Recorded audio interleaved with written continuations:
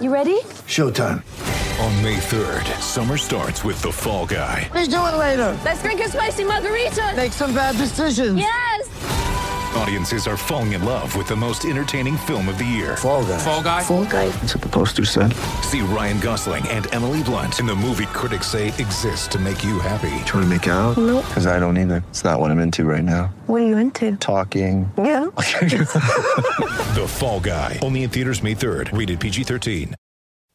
How much cap space do the Bears have this offseason? Who stays on the team and who goes? Who should they pursue in free agency? Brad Spielberger from the Blitz Network joins us to tackle all these questions and more on this special episode of Bear With Me.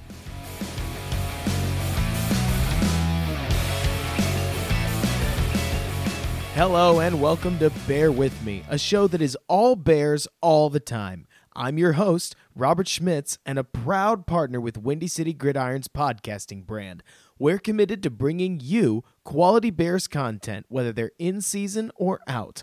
We've got a great show lined up for you today. Brad Spielberger, a cap expert who writes for the Blitz Network and OverTheCap.com, joins us for a Skype interview that dives into everything you could ever want to know or find out about Chicago's 2019 cap situation. Now, before we get into the interview, it's important for our own sake that I mention that we recorded this interview on January 13th, before one notable team that you'll hear mention got eliminated from the playoffs. So, bear in mind, we didn't know yet. But anyways, without further ado, let's go ahead and get into the interview. Hey, Brad, how are you doing? Good. How you doing? I'm doing well. So how's your day been today? Good enough? Day's going well so far. Just looking at some Bears salary cap going for 2019. Perfect. I'm excited to talk to you about it. So the first question that we'll jump off with, and obviously this isn't a simple question. You know, you hear a lot about cap hell and people being in it, people not being in it, folks wanting to avoid it. And the Bears signed a ton of huge deals this last year with Khalil Mack on the books, Eddie Goldman on the books, Prince Amukamara on the books. Are the Bears in cap hell? So the Bears, I would not say, are in cap hell. Ryan Pace did a great job of, he came in with what he said was about a 4-year plan, and I think he's executed that pretty well. He's made sure all the free agents he signed, many of which have not really worked out, were all on short-term deals, and they've since left the team and have not, brought dead money with them. We'll get into what dead money means. And so, no, the Bears are not in cap hell. Okay. What is cap hell? What does it look like? Sure. So cap hell can come in many different ways, shapes, and forms. I think the number one way to find yourself in cap hell, and we have a couple examples this year, is when you carry a lot of dead money, which is what I just mentioned. Okay. So dead money is when you're paying players that are no longer on your roster. They're not contributing to your team. So, for example, this year, the Buffalo Bills had about $53 million in dead money. Holy moly. Yeah, a lot. They were paying guys like Marcel Darius, Cordy Glenn, Eric Wood, all $8 million or more this year on their salary cap, even though they were all on different teams in the league. Oh, boy. So, I mean, to cap hell, if you're spending $53 million out of a $177 million salary cap on guys that aren't even playing for you, right off the bat, you have 2/3 of a salary cap to work with, to fill out a full 53-man roster. That's cap hell. Okay, yeah, even with a young quarterback, they're still in that big of a bind. Goodness, I can't even imagine. So in that case, before we get into a little bit more complicated, nitty-gritty topics, let me ask the basic one. How much cap space will the Chicago Bears have to work with in this offseason? Sure. So as it stands right now, the Bears have roughly $20 million in cap space. Although, looking at it today, right off the bat, I think Deion Sims is pretty much a guarantee to get cut, which will save the Bears. Yeah, I'm sure. Which will save the Bears about $6 million in space for next year. And then I also think Sam Acho is probably a guaranteed cut as well, and that'll save the Bears $2 million. So, $28 million or so, I think you can pretty much guarantee we'll have that, and then we'll go from there.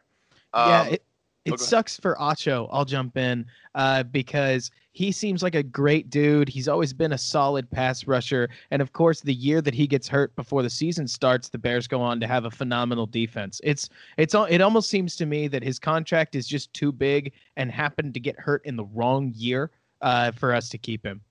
Yeah, totally. And I agree with you. He was a guy that worked really hard and was probably going to get some more snaps, in a rotational manner. And that injury just kind of came at the worst possible time. But so continue on.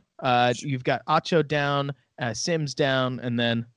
Sure. So I also just wanted to kind of take a step back a bit. And so, in the discussion of cap space, I think a couple things can get lost in the narrative. So, okay. As I mentioned, I think about $28 million for the Bears. But one important figure that people tend to not look at is, how many players are actually signed on the roster. Okay. So the Bears, if we take out Sims and Acho, will have 36 players under contract for 2019. Mm-hmm. So obviously it's a 53-man roster, so you need 17 more players from that point. Mm-hmm. They only have 4 draft picks, so that gets you to 40. And then, yeah, right. They have a third, a fourth, a fifth, and a seventh. And then, because they gave the first and sixth to Oakland for Khalil Mack, and they sent their second to New England for Anthony Miller. So you have 13 free agents that need to fill out the rest of the roster with, about 26 million left if you give about 2 million to those rookies. So, that's about 2 million a player for, 13 guys that, for the most part will probably be special teams contributors. Mm-hmm. We have a lot of guys coming back, so it's not like we're looking for another Allen Robinson, another Khalil Mack. But, you have to pay everybody. So I think one thing with cap space that's important for people to realize is it's called effective cap space, which is how much space do you have, but how many guys do you actually need to fill, your roster out with? Yeah. So when you get that effective cap space number, basically, do you assume a specific cost per player and then see what the difference is? Yes, absolutely. So effective cap space, you generally just take the minimum, veteran minimum salary that you could pay. And so we'll multiply that by the amount of space. Okay. Right. So, again, that's still probably going to give you a lowball estimate because you're not going to pay, everyone the vet minimum. But, of course, you'll have the undrafted free agents that they'll sign, after the draft this year. They may activate a guy like Ryan Nall off of the practice squad, something like that. So there could be those type of players as well. And then I think, you may have alluded to, or people want me to talk about Cody Parkey as a potential cut. So I know this is the hot topic in Chicago right now, of course, for various reasons. Mm-hmm. His Good Morning America appearance notwithstanding. And the situation truly could not be more of a lose-lose for the Bears there. Ryan Pace tried to once and for all just kill the issue of a bad kicker.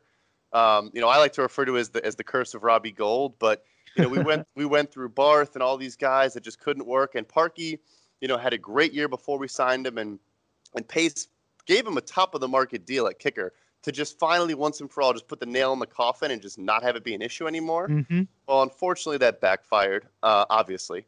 And so the issue there is, while I think he probably will get cut just because I think it's too hard to bring a guy like that back into a situation. He would cost the Bears a lot of money next year. I want to say about $4 million in dead money next year for a kicker, which is not really a sustainable number. It really is the big black mark on an otherwise phenomenal Ryan Pace offseason. I mean, like Madden video game force trade level offseason. And the fact that Parkey wasn't just all right, he was bad and lost the Bears a playoff game. I'm with you that I think he gets cut, but boy, that makes it a little bit tougher in terms of offseason salary cap, because you're talking, did you say it was $4 million in dead money? I can look that up right now, but yeah, it's for a kicker, it's way more than it needs to be. And I think it would be about $4 million, which, yeah, like you said, if he was okay, I think even if he had those regular season struggles that he had, I think if he makes that kick against Philadelphia, I don't think we're having this conversation. But now it just becomes really tough. You're talking about a guy who was bottom 10 in both XP percentage and field goal percentage. It's not acceptable for a top of the market deal. And if he didn't have $4 or $5 million in dead money, this wouldn't even be a question of whether 100%. He was getting cut. 100%. So it is 5. I actually just looked it up. It is a little bit over $5 million, which is a lot. Right. And so, like you said, it wouldn't be a question at all. He probably would have already been cut at this point. But that's going to be a really tough decision for Ryan Pace. Absolutely. Do you think, from your Bears fan perspective, that it's worth it to commit upwards of $2 million to a better kicker? I know everybody keeps whispering about Robbie Gould being on the market. I know. People love to talk about it. I guess, as we saw, big games can come down to the little, special teams plays and field goals. And, And I do believe this Bears team is not going anywhere in 2019. To have another season potentially end on a bad is really hard to justify when you have that that Super Bowl window with Trubisky on his rookie deal still and all of that. So worth it is a big question. But I mean, I think it could be. If he's confident he can fill out the rest of the roster, I think it could be worth it to just not have to deal with what could be a catastrophe if Parkey is still on the roster. Makes sense. Yeah, we lost you there a little bit technically, but just to fill in for those listening, he said that the Bears are going to be pushing in 2019, and we absolutely need a place kicker that we can trust. I mean, just to take a pot shot at one of our NFC North rivals, Parkey kind of looked like the Kirk Cousins of like the NFC North in terms of kicking, where not only did he do it, fine when it didn't matter, the playoff game being a perfect example. It really seemed like it was those clutch moments where Parkey seemed to implode a little bit. It couldn't have ended in a more Cody Parkey 2018 Bears way than totally muffing the iced attempt. So he hit that first one perfectly, straight through the uprights before the timeout. But it was that post-timeout shot that was just a little too low. As we all know, it got tipped. But we're starting to get off of Cap and onto Cody Parkey. So one topic in Cap stuff that I keep hearing thrown around is this term of restructuring and asking guys to take pay cuts and move their deals around. Now, as a layman fan, I've always understood contracts to be pretty binding. So how does this work, both in terms of cap and in terms of just procedure, usually? Sure. So I think when you hear pay cut, that's a misnomer because so the way contracts are set up, and yes, of course, they are binding, is there's a base salary, which is just like what the guy gets paid, over the year, and then there's obviously a bunch of bonuses that come with that as well. So when you're restructuring a contract, that more or less means that your base salary into a signing bonus. So signing bonuses can be prorated, or divided equally over the life of a contract up to 5 years. I know one guy, I kind of ran through the numbers here for an example to paint a better picture for the listeners here. So let's look at Kyle Long as an example. That's exactly what I was thinking of. I knew we were going there. So in 2019, Kyle Long has a $6.9 million base salary. Okay. And he has $1.5 million portion of his signing bonus that came with his extension back in 2016. So that's his cap hit right there, $8.4 million between the 6.9 and the 1.5. So if you wanted to restructure Kyle Long's contract, what you would do is you would lower that $6.9 million, ideally all the way down to the veteran minimum for a base salary. His current base salary is $6.9 million as it stands today. You would want to take that all the way down to the minimum you could pay him, for a veteran with 6 years of accredited NFL seasons, which for Kyle is $800,000. So with that $6.1 million that you've now cleared up, what you would do is you'd have to divide that over the years remaining on the contract as a signing bonus. So it'd be about $2 million or so each year from now until 2021. So you would add that $2 million, that's a new signing bonus, to the pre-existing signing bonus that he had, which was $1.5 million for 2019. Okay. So his total salary cap charge for 2019 would just be the $800,000 plus $3.5 million in signing bonus, or 4.3, total. And it was 8.4 to begin with, and so you can get that down to 4.3 and save your. So you're still paying Kyle the same amount of money, giving it to him in a different structure. And I guess this is a whole other avenue, but there's a difference between salary cap dollars and actual real world dollars. So players don't mind doing this because signing bonuses are actually paid usually right away. Depending on the size, they can come out in installments, but still those installments would all be within the first year. So for Kyle, instead of him making, a portion of $6.9 million, every 2 weeks, NFL players, they get paid just like us. So, every 2 weeks he would get his, regular, salary. Instead of doing that, he would get that entire $6.1 million right away. So he has no problem doing that. Yeah, that ain't no thing. Yeah, that ain't no thing to Kyle Long. Okay. And so then what does that do for dead money? Does that mean that the salary, or does that mean the signing bonus becomes dead money for the rest of his contract? Dead money only becomes dead money once the guy is no longer with the roster. So, Okay. but yes, that is a good question though. So, dead money that was guaranteed to, and then they leave, and then that original team still is on the look for that money. That's So, it. It's guaranteed. Right. So signing bonuses are guaranteed, whereas base salaries can be, but they also cannot be. So yes, this is becoming a signing bonus. If we did this and then cut him, we'd be creating more dead money for the Bears. So Okay. if they do the restructure, Kyle Long is sticking around. If they don't, then they have more options. Okay. So Yep. in that case, would you do it? I know Kyle Long, this is his first season in years where he's finally going into the offseason without a surgery. Now, some would look and they'd say that he's turning a corner. Others would look and say that this is where we're lucky now and that we might want to get rid of him as soon as we can. What do you think? So I personally think they should restructure Kyle Long's contract. Injuries are obviously random. He obviously has had, an extensive history with injuries. He joked right after the game how it's his first season without a knife in it in like 5 years. But I think Kyle Long is a great Bear for a lot of reasons. I mean, he was drafted in 2013, right at the beginning of the misery, and has made it through all of this with generally positive outlook on the Bears, and has been a relatively stable and positive locker room presence. I think the Bears would be best suited keeping him around. But I do think that, as it stands right now, him costing $8.5 million for 2019 is too much. I get that, especially given that if we've got a window, it's probably this year, the year after that, and the year after that are going to be the three easiest years. I could see wanting to lessen a right guard's contract as much as possible over that time. Yeah, 100%. And like I mentioned briefly before, but without, knock on wood, but the Super Bowl window for this Bears team now is until Mitchell Trubisky's, rookie contract runs out. The hot trend now is to get a quarterback on the rookie contract, and then you can spend a lot of money elsewhere, filling out a roster. Quarterbacks, once they're off the rookie deal, can cost a ton, whereas right now we can spend on the Khalil Macks and the Allen Robinsons of the world because Trubisky's not as expensive as he could be. Absolutely. Not to mention, another thing that I've noticed a lot of people will talk about every once in a while anyways is whether or not Trubisky will be worth that deal. I'm with you. I think we have to plan that he will be worth that money, because if he's not, well, then none of it matters anyways. If we're going to win the Super Bowl, it is going to be with a quarterback that is worth paying, Completely agree with you. It is an interesting conversation. Some people have already started talking about how the Rams could try to just get rid of Goff when he's done and try to just draft a rookie quarterback again and do the same thing they just did.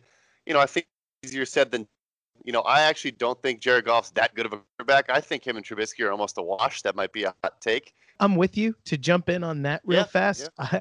I think that that Jared Goff and Mitch Trubisky are wildly different. I've always said that I think Goff is an A+ football thrower, and that his actual quarterbacking ability is where he starts to struggle a little bit. Mitch Trubisky seems like he's actually learning a lot, and he's so raw that 4 to 5 year contract is where you start to look and kind of get squeezed a little bit, because he's got to spend the first 2 years learning like he has. And so you really get 3 years of rookie quarterback. Whereas with Goff, you get, if somebody's open, he's getting the ball, period.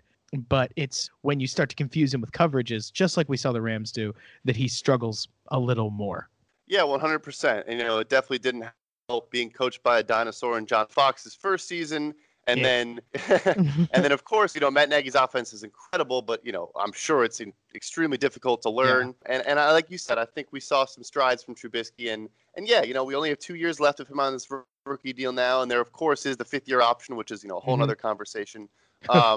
But yeah, I'm with you that, you still have to capitalize on that window. And I also agree that, you'd hope he's a guy that, if you're coming out of this thinking he's not worth paying, then we probably didn't win the Bowl in the next 2 years. I'm with you. All right, so give it to me straight. What is the 2019 Bears effective cap? The Bears effective cap space for next year at $20 million to start. It'll be $13.5 million in effective cap space because they have a good amount of roster holes to fill. Okay. Okay, so I know one of the big questions, and we haven't prepared this, by the way, listeners, so this will be fun, is we've got Bobby Massey, Bryce Callahan, and Adrian Amos as the big ticket Bears unrestricted free agents. That's the term, right? Unrestricted Correct. free agent? Correct. Perfect. And all three of them are important. Obviously, Bobby Massey had probably his best season as a Bear this last year. Bryce Callahan turned a ton of eyes and a ton of heads over his play throughout the last year. And Adrian Amos is, of course, his Twitter handle is literally Smash Amos, as he's a very hard-hitting, strong safety. So with that said, which one do you think is the most important in terms of money? So I think that Bryce Callahan is my choice of the guy that needs to stick around. Okay. When it comes to the question of money, like which guy will probably – okay, so every position in the NFL, and everyone has their own opinions on this, but, a certain percentage of the cap, can be allocated to each position. And, of course, like we talked about, quarterbacks, you're going to see huge contracts. Defensive ends, Khalil Mack, you're going to see huge contracts. Mm-hmm. So, in my opinion, between a corner, a right tackle, and a safety – the safety is the least important of those three positions. And so, that being said, I think Amos is the guy that you can probably afford to pay the least. Especially given that he's a strong safety. Free safety, I would almost consider paying some serious cash to. But a strong safety, I think Deion Bush, somebody could fill that role because it's just, playing second fiddle to Eddie Jackson, who is obviously phenomenal. I completely agree with you. And yes, so yeah, I should have clarified between free, the Earl Thomases of the world and the Eddie Jacksons of the world. Yeah, again, a strong safety in today's NFL, like you said, his name is Smash Amos, which is cool and all, but, it also leads to, unnecessary roughness penalties against Zach Ertz in a huge playoff game. So, I went there. So yeah, exactly. In that case, you mentioned Callahan, and he's really important. He obviously played his butt off throughout this season. My question to you, and because slot corner, they're basically paid like full-time corners, right? They're actually not. There's a couple guys that have kind of what we call reset the market in the slot corner position. Aaron Colvin is probably the number one guy who got paid as a true slot corner. His team signed him saying, we're not going to maybe move you outside. We want you to be our slot corner, but we're still going to pay you, a good amount of money. That's a new thing. Okay. That makes sense to me. What was the market there? So he got, if I remember correctly, about $7.5 million APY or, average per year. Okay. I want to say his deal was about 4 years, $34 million, something like that. I don't think Bryce Callahan will demand that much money.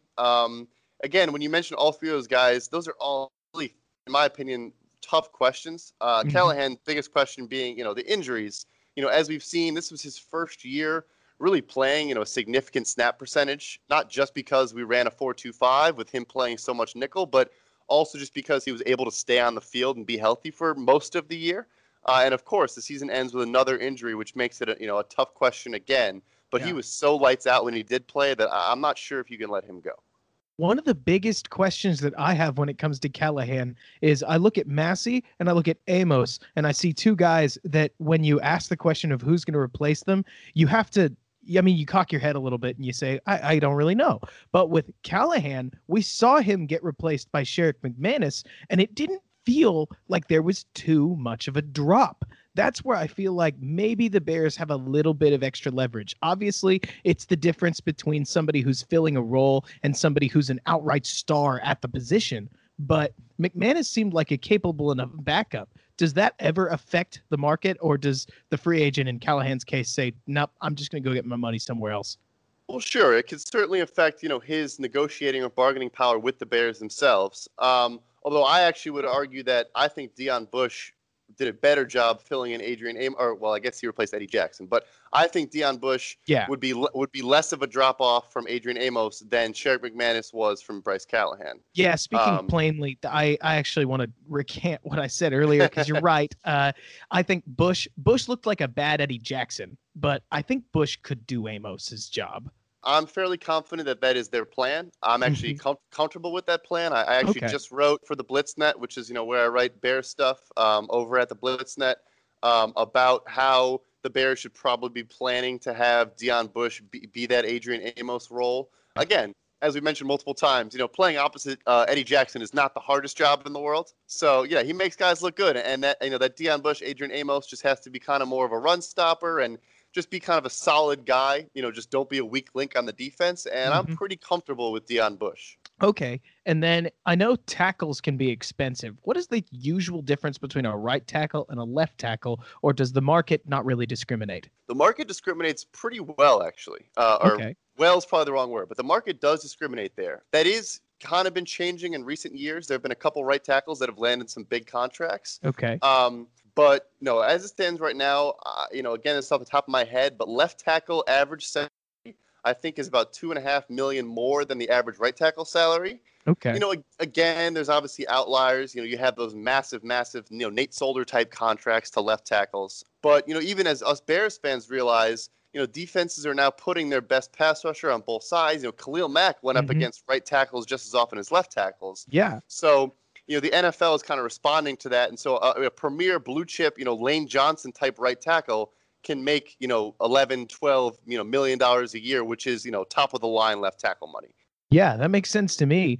So when you think of money and in terms of inflated positions, so with right tackles getting paid more, if let's say that Rashad Coward, who I know is currently Harry Highstand's favorite project, can come in and provide, let's just ballpark it at about 80% of the value that Bobby Massey can. Do you think that it's worth re-signing a player that's proven, like Bobby Massey, or taking a chance on the young guy? So if you were to say 80% of Bobby Massey, who this year was making, $6 million, or he signed a 3-year deal with $6 million, average per year.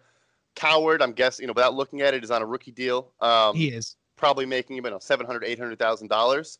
I would say that's okay. I actually differ from you. I do think Massey had a good year this year. He did, but I still don't think he's great. I don't think that he's 6-7 times worth what Rashad Coward could be worth. Yeah, no, I agree there. It's important I clarify that when I say he had a good year, not an A+, he just filled his role. Is that $6 million worth of filling his role? Well, that's a great question, isn't it? Right. And those are the questions that fortunately for you and I, they're paying the big bucks to Ryan Pace to figure that stuff out. But yeah, exactly. Yeah. So, I talked about this a bunch with the Rashad Coward, and it's not very common for guys to switch from defensive tackle to offensive line. I am the biggest Harry Highstand believer in the world. I think, I wrote this the other day. I think he was arguably the Bears' best 2018 offseason acquisition. That's how valuable I think he was to this team this year. So, if he believes that Rashad Coward can fill that role and fill, 80-85% of Bobby Massey, I think they go ahead and do that. And like we said, with all these different positions, having different values, right tackle is going up. In my opinion, why I think Callahan's the number one guy of the three is because the slot corner position is skyrocketing. Okay. And there's a couple reasons for that. Schematically, number one, I mean, you look 2-3 years ago even, and teams would not put their best wide receivers in the slot. It just wasn't a thing. You had your studs on the outside, and you had a 5'8", speedster in the middle. That's not a thing anymore. I mean, Michael Thomas, AJ Green are getting 20% of their snaps in the slot. You need a reliable slot corner, right? So you need a reliable slot corner in today's NFL to go up against those guys. So I think that is a position where, as I mentioned, there's been a couple guys, Nickel Roby-Coleman, Aaron Colvin, that have gotten, slot corner deals. I think we're going to see more and more guys that get paid as true slot corners. And I think Callahan could be one of those guys. That makes sense to me. I mean, just to pick something out for those of you listening, Prince Amukamara would make a terrible slot corner with the way that he plays. Like putting hands on guys, he makes sense on the outside and he doesn't make sense on the inside. And so based on what you're saying about the market, it definitely sounds like, and you're making me a believer, that the Bears need to get Callahan under contract so that that contract can't inflate as the market inflates. Because that's kind of what you're talking about, right? If the Bears could get him for, I don't know, let's say $6 million for 4 years, that where maybe 2.5 of those years are guaranteed, that'd obviously be pretty hefty. But that if the market suddenly balloons and now slot corners are being paid $9 million, Callahan's deal looks even cheaper by retrospect, right? Yep, 100%. And I think that, again, it's not, no one roots for injuries, and it's unfortunate to see Callahan go down like that. But that will bring his down, and actually that number you threw out there about 4 years, $6 million is kind of in the ballpark of what I think they should offer him. and I think is a fair offer. And end of the day, he's an undrafted free agent. He's been with the Bears his whole career, and hasn't had a ton of playing time as I mentioned until this season. He finally broke through and played about 87-88% of the snaps this year on defense. That number was around the 50s the last couple of years. So yeah, that is a smart as well. That yes, that might balloon after. So if you can lock him in now, and then his deal could look like a steal, in 2 years from now. Exactly. I mean, just to your point even, and to build further on this idea that there are huge, phenomenal receivers that play in the slot. I know Brandon Marshall used to take time in the slot, like of all people, Brandon Marshall in the slot for the Bears. And then on the Browns, it seems like Jarvis Landry is working primarily out of the slot, right? Like, are some folks elite wide receivers, like their number one guys, primarily becoming slot guys? Yeah, so I think that we are seeing that. And, Jarvis Landry is a guy that got paid, another thing, he got paid wide receiver money, as a true slot wide receiver, which is also, somewhat of a new thing. But yeah, I mean, I don't see why that can't be a problem, why that can't happen. And then you also added on top of receivers, guys like the Travis Kelce's and the Zach Ertz's of the world that are up in the slot. They're not on the end of the line. They're basically slot receivers for, a bunch of snaps. So yeah, that position, that slot corner position, going to have a lot of responsibility going forward. Okay. And frankly, that adds a little bit of context as to part of why Trey Burton gets paid the money he is. Would it make sense if I said that Trey Burton is getting some combination of common tight end money and common wide receiver money, and that's how you get to that big number he's at? Yeah, I think it would be fair to say that. I think that, again, we've said this a couple times now, but the tight end is another that I think that is on the cusp of exploding. Okay. Rob Gronkowski changed the position for I'm sure there's guys before and people will take issue with that, but Rob Gronkowski, in my opinion, is probably the greatest tight end of all time, and it's not out of the question. I don't think I think it's arguable. People might have their opinions. I don't think that's arguable, but the Travis Kelce, Zach Ertz, these guys. I mean, they arguably deserve wide receiver money, and that hasn't happened before, and so. I think I would say Trey Burton may have gotten overpaid a little bit. I think he had a lot of suitors, and I think Pace, had a lot of conviction on him. I think he's great for Mitchell Trubisky and his development. I know he's a great locker room presence and so many other intangibles. But yeah, I mean, he's less of a tight end than the standard tight end. So yeah, I think that's fair to say. To your point on overpaying people, it seems like that's becoming a bit of a it's becoming a thing that NFL teams are doing. And I think Pace, Dallas led this a little bit. You're seeing guys like Pace pioneer this idea of that's my guy and I will overpay because I know that's correct. Like with Khalil Mack, was 2 first-round picks 100% like everything the Bears wanted? I don't know, maybe not, but we got him. And he ended up making a huge difference. The same with Dallas and Amari Cooper. They traded the first-round pick. They got slapped around about it in the press, but ultimately, Amari Cooper has them still in the playoffs. So what do you think in terms of overpaying? Is that something that has always been happening? Is something that's sort of new? What do you think? Yeah, I mean, I think you can look at every single decision a GM makes and critique it if you'd like. And, of course, hindsight's always 20/20, so I'm a big proponent of you can only judge, a draft pick or a signing, when it happens in the moment. So, I think Ryan Pace is a guy that when he has his conviction on someone and he says, this is the guy I want, I think he's going to be a huge contributor. I like the man he is off the field as well.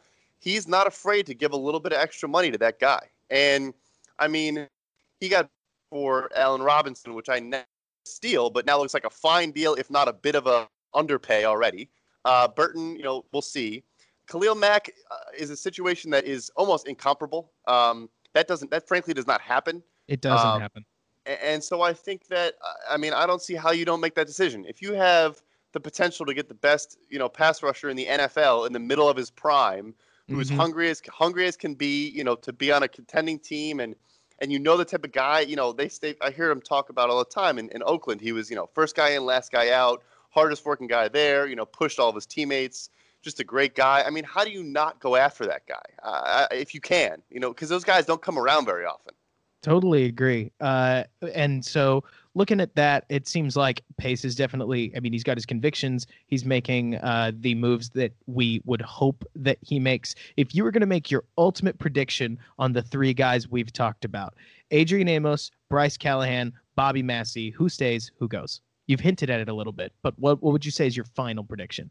Sure. My final prediction would be we see Callahan and we see Massey and Amos headed elsewhere. Okay. Makes sense to me.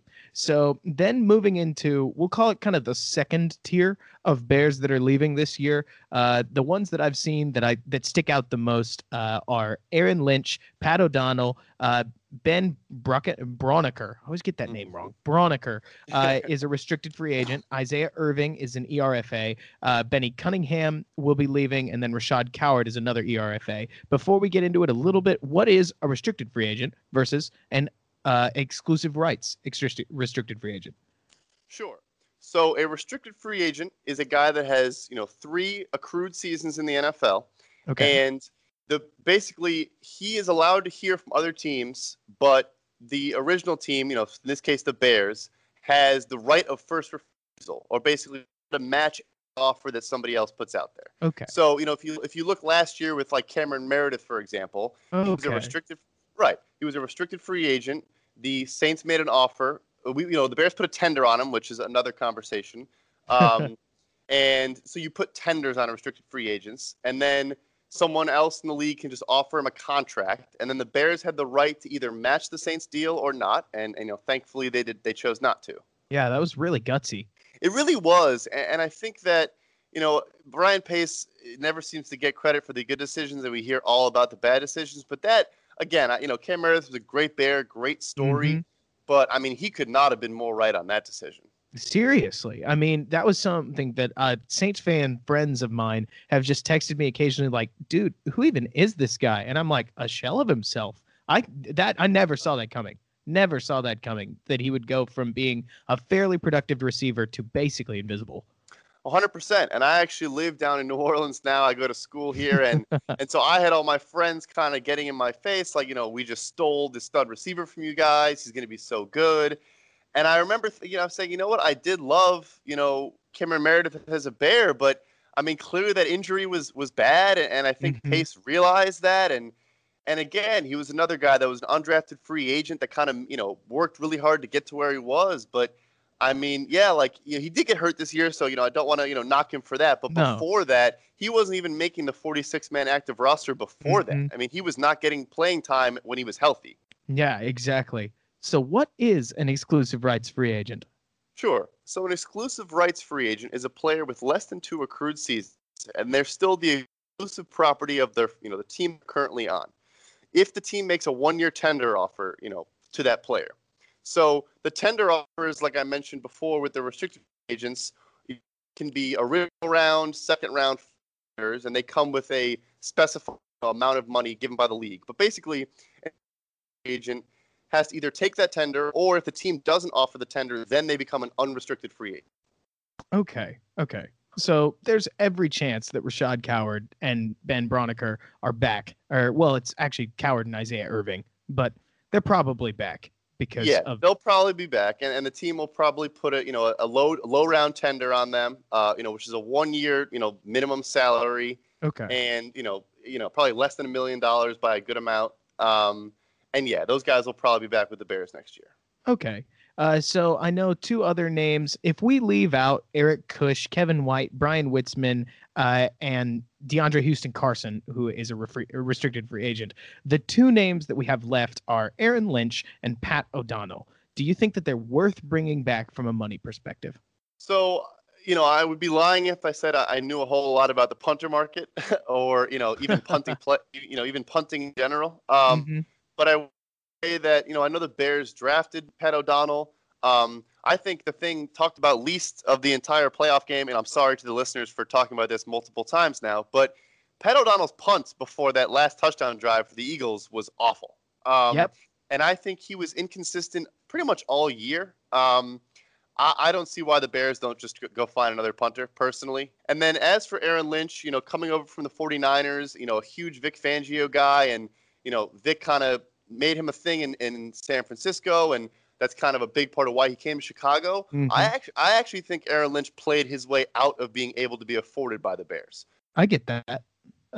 Not only did he play his way out of it, but there's a serious question of whether the Bears defensive line being that Aaron Lynch got the rare chance to line up next to Khalil Mack, next to Akeem Hicks, next to Eddie Goldman, next to Leonard Floyd, these guys that could make him look as good as he possibly could, that makes me wonder if he's going to continue to be that guy on any other team or even our team.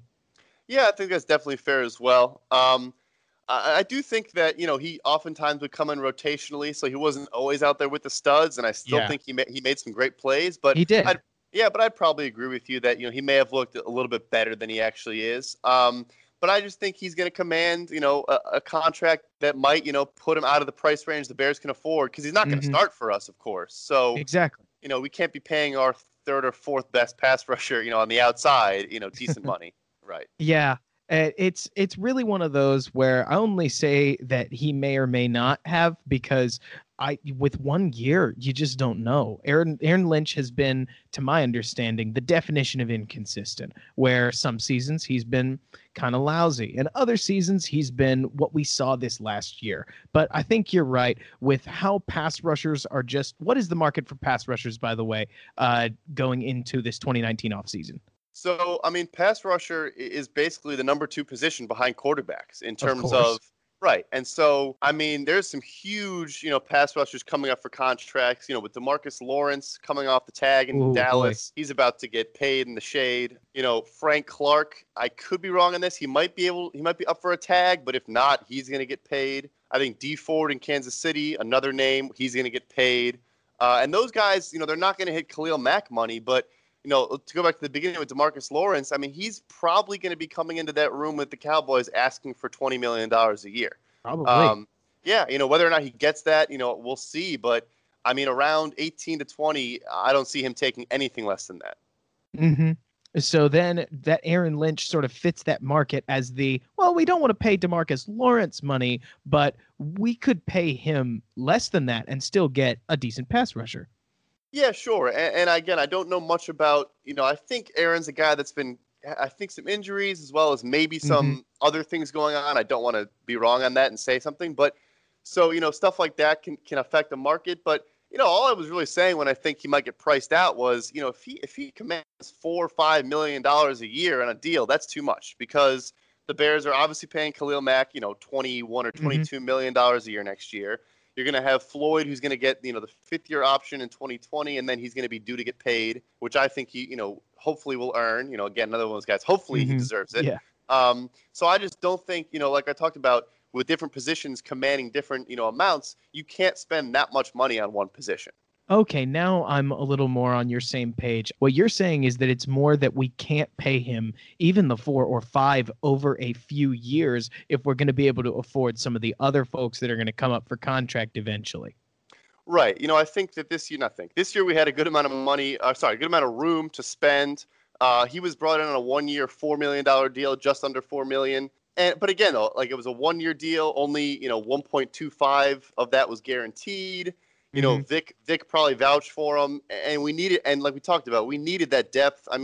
He was signed pre-Khalil Mack, so at that point, yeah, right. So at that point, our pass rush was a giant question mark. He was going to be paid like a bookend, like a cheap one, but he was paid like somebody who might start. Right, exactly. And so I think he had a pretty strong year. I don't think his injury was that serious. Obviously he couldn't play in the playoff game, but I think he's fine long term.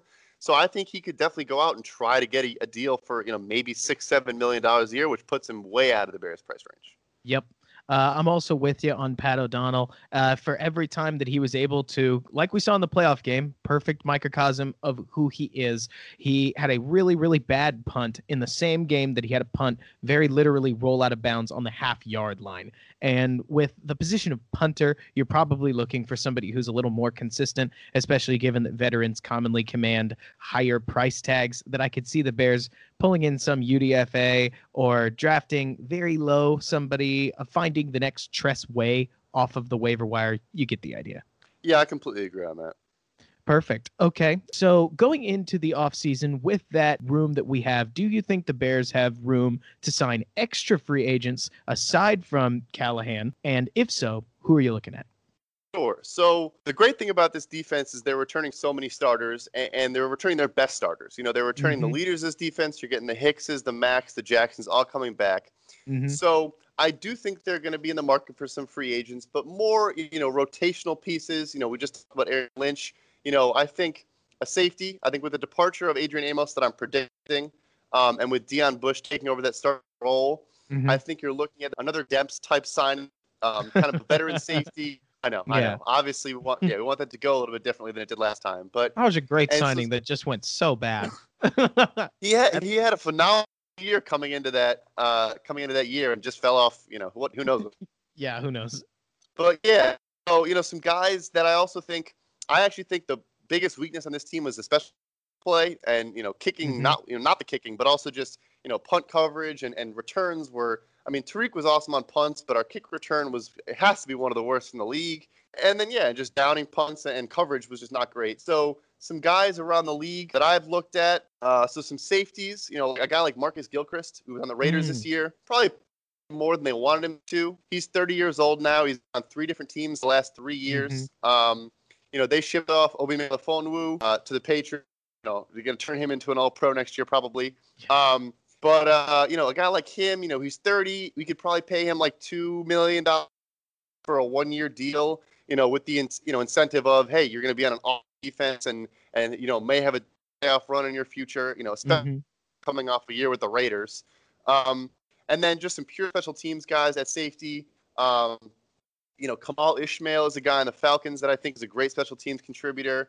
An interesting guy named Jordan Richards, also on the Falcons. Played some safety this year and played a lot of special teams. He was actually a second-round draft pick of the Patriots in 2015.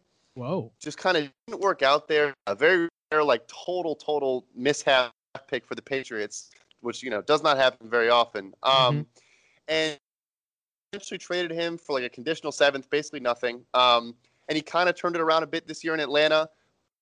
Had too much money going to the secondary already, so at that position, safety, I would say you allocate $2-3 million more dollars. I wouldn't do much more than that. Moving on, I guess, to right tackle. I think personally that Massey, unless he agrees to a pay cut, which he might.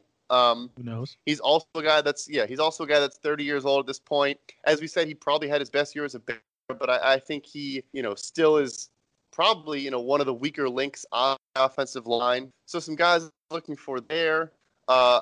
Patriots, Adrian Waddle could be an option. The Falcons have a pretty good backup right tackle, Ty Sombrello. They're already paying Ryan Schrader and Jake Matthews big money to benchmark that offensive line, so they can't pay another tackle.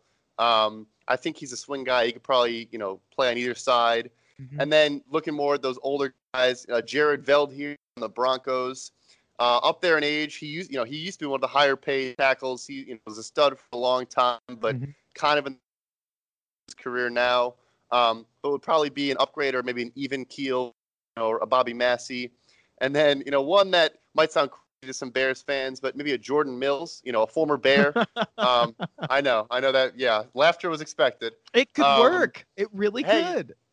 I mentioned this before, but I'm the biggest believer in Harry Hiestand maybe on the planet. So I really think if you get him some guys that are, they're going to work hard, they have the skills, they have the tools there, that he can make something happen. And the safeties I mentioned as well, with the hiring of Chuck Pagano, he's originally a secondary guy. I mean, I think that you have to hope that you give him some, some clay and he'll mold it into something better than what it was, in previous years. And we've seen plenty of examples of, a guy changes scenery and has, a better year. So, I don't see that being a signing really at any position. But, we agree 100% on slot corner, safety, and right tackle are probably the biggest pressing needs for the Bears.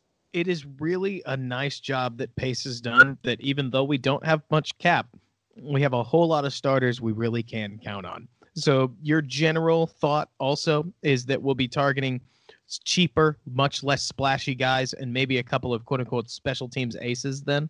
So I do think this offseason, unlike last year with the big splash, the Robin, Burton, Mack, etc., this is more of a, fill little holes, kind of just round out a roster with some solid players. And I do want to give, Ryan Pace some credit because we do have more flexibility than one might think. those guys he signed in previous seasons. Smart to not, guarantee any money, in later years. So, I mentioned the Quentin Dempsey's, a guy like Pernell McPhee, who I also think, the injuries were miserable, but I think, that's a whole nother conversation. But, all those guys, he didn't, we're not getting affected by those guys now, which is important, and there's teams around the league that are still paying players. They signed a big free agent signings, and Ryan Pace did not do that. So we have some room, and I think that he will be smart about it. He has been. Heck yeah. I really think it's got where it's set for a pretty solid offseason for exactly the reasons we've talked about. It's no misery. The window's still wide open. Absolutely. And I think the funny thing is, how public perception changes. Everyone's telling us we're going to be terrible this year. The window, there wouldn't be a window. And now the window's wide open. And, I'm kind of hoping that, we lost in a depressing fashion, just like the Saints, in that collapse against Minnesota, that bizarre touchdown to Stephon Diggs. So, I mean, that's the type of thing that can motivate a team over an entire offseason. And then you add in the fact that, Mitchell Trubisky is not only learning an entire new playbook, but he is throwing to Allen Robinson, Taylor Gabriel, Trey Burton, and Anthony Miller, 4 guys he'd never seen before. I mean, there's so much reason for optimism that this team is going to take another step forward. I'm personally a believer that the Fangio loss is not as huge as it's being made out to be. Obviously a great coach, but I think Pagano is also a great coach. So, yeah, I think there's a lot of reason for optimism in Chicago.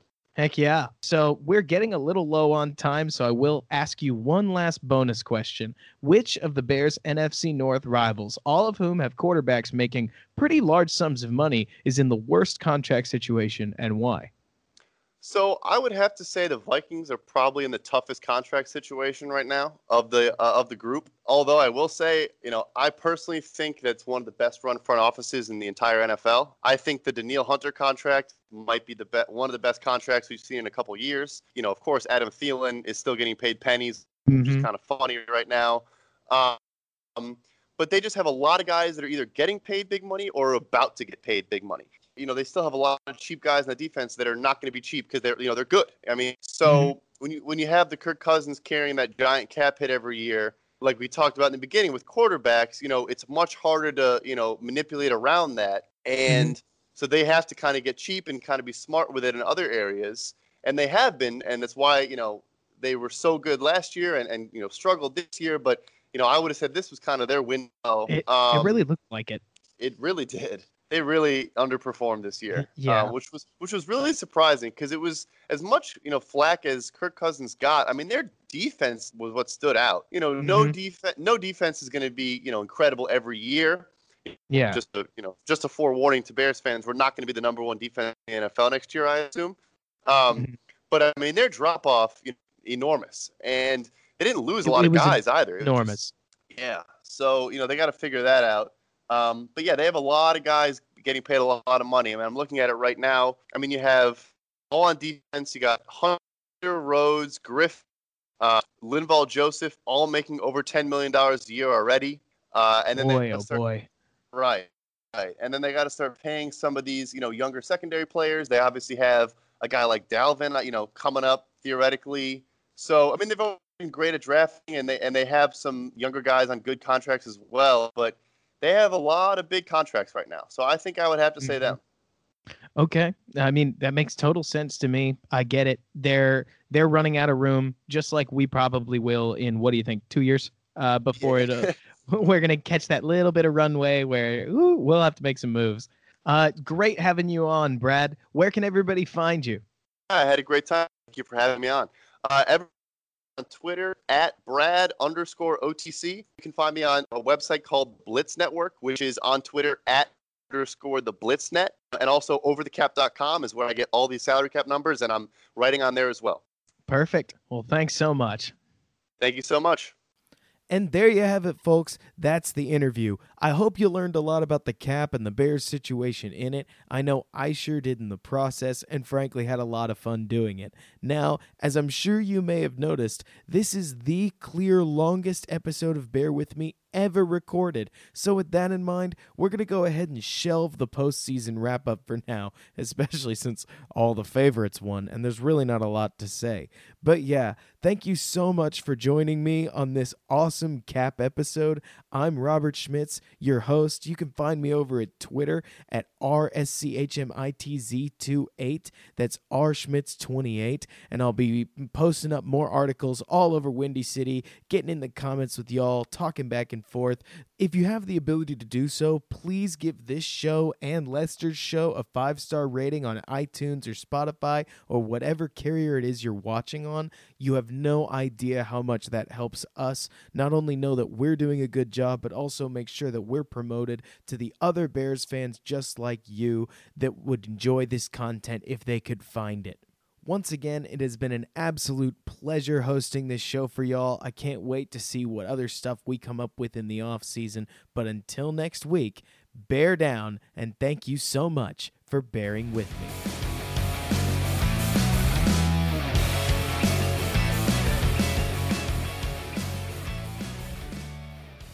My name is Spencer Hall. My name is Jason Kirk. My name is Ryan Nanny. And when we combine, we form the Shutdown Fullcast. Voltron! I keep telling you, we're not Voltron. The Shutdown Fullcast is technically a college football podcast, but it's also a show about Lawn care disasters, Regional grocery stores we love. Tennessee Batman. homeowners associations, Bears and video games. I mean, there's also some actual football discussion, like about coaches having huge contracts, or coaches making terrible decisions, or coaches saying really stupid things. or the NCAA saying really stupid things. Yeah, there's lots of stupid things in this big, dumb, beautiful sport. Sometimes we talk about football games. Allegedly. If you want to take college football exactly as seriously as it deserves to be taken, come find us on Apple Podcasts, Spotify, or wherever else you listen to podcasts like this one. The Shutdown Fullcast. It's not Voltron.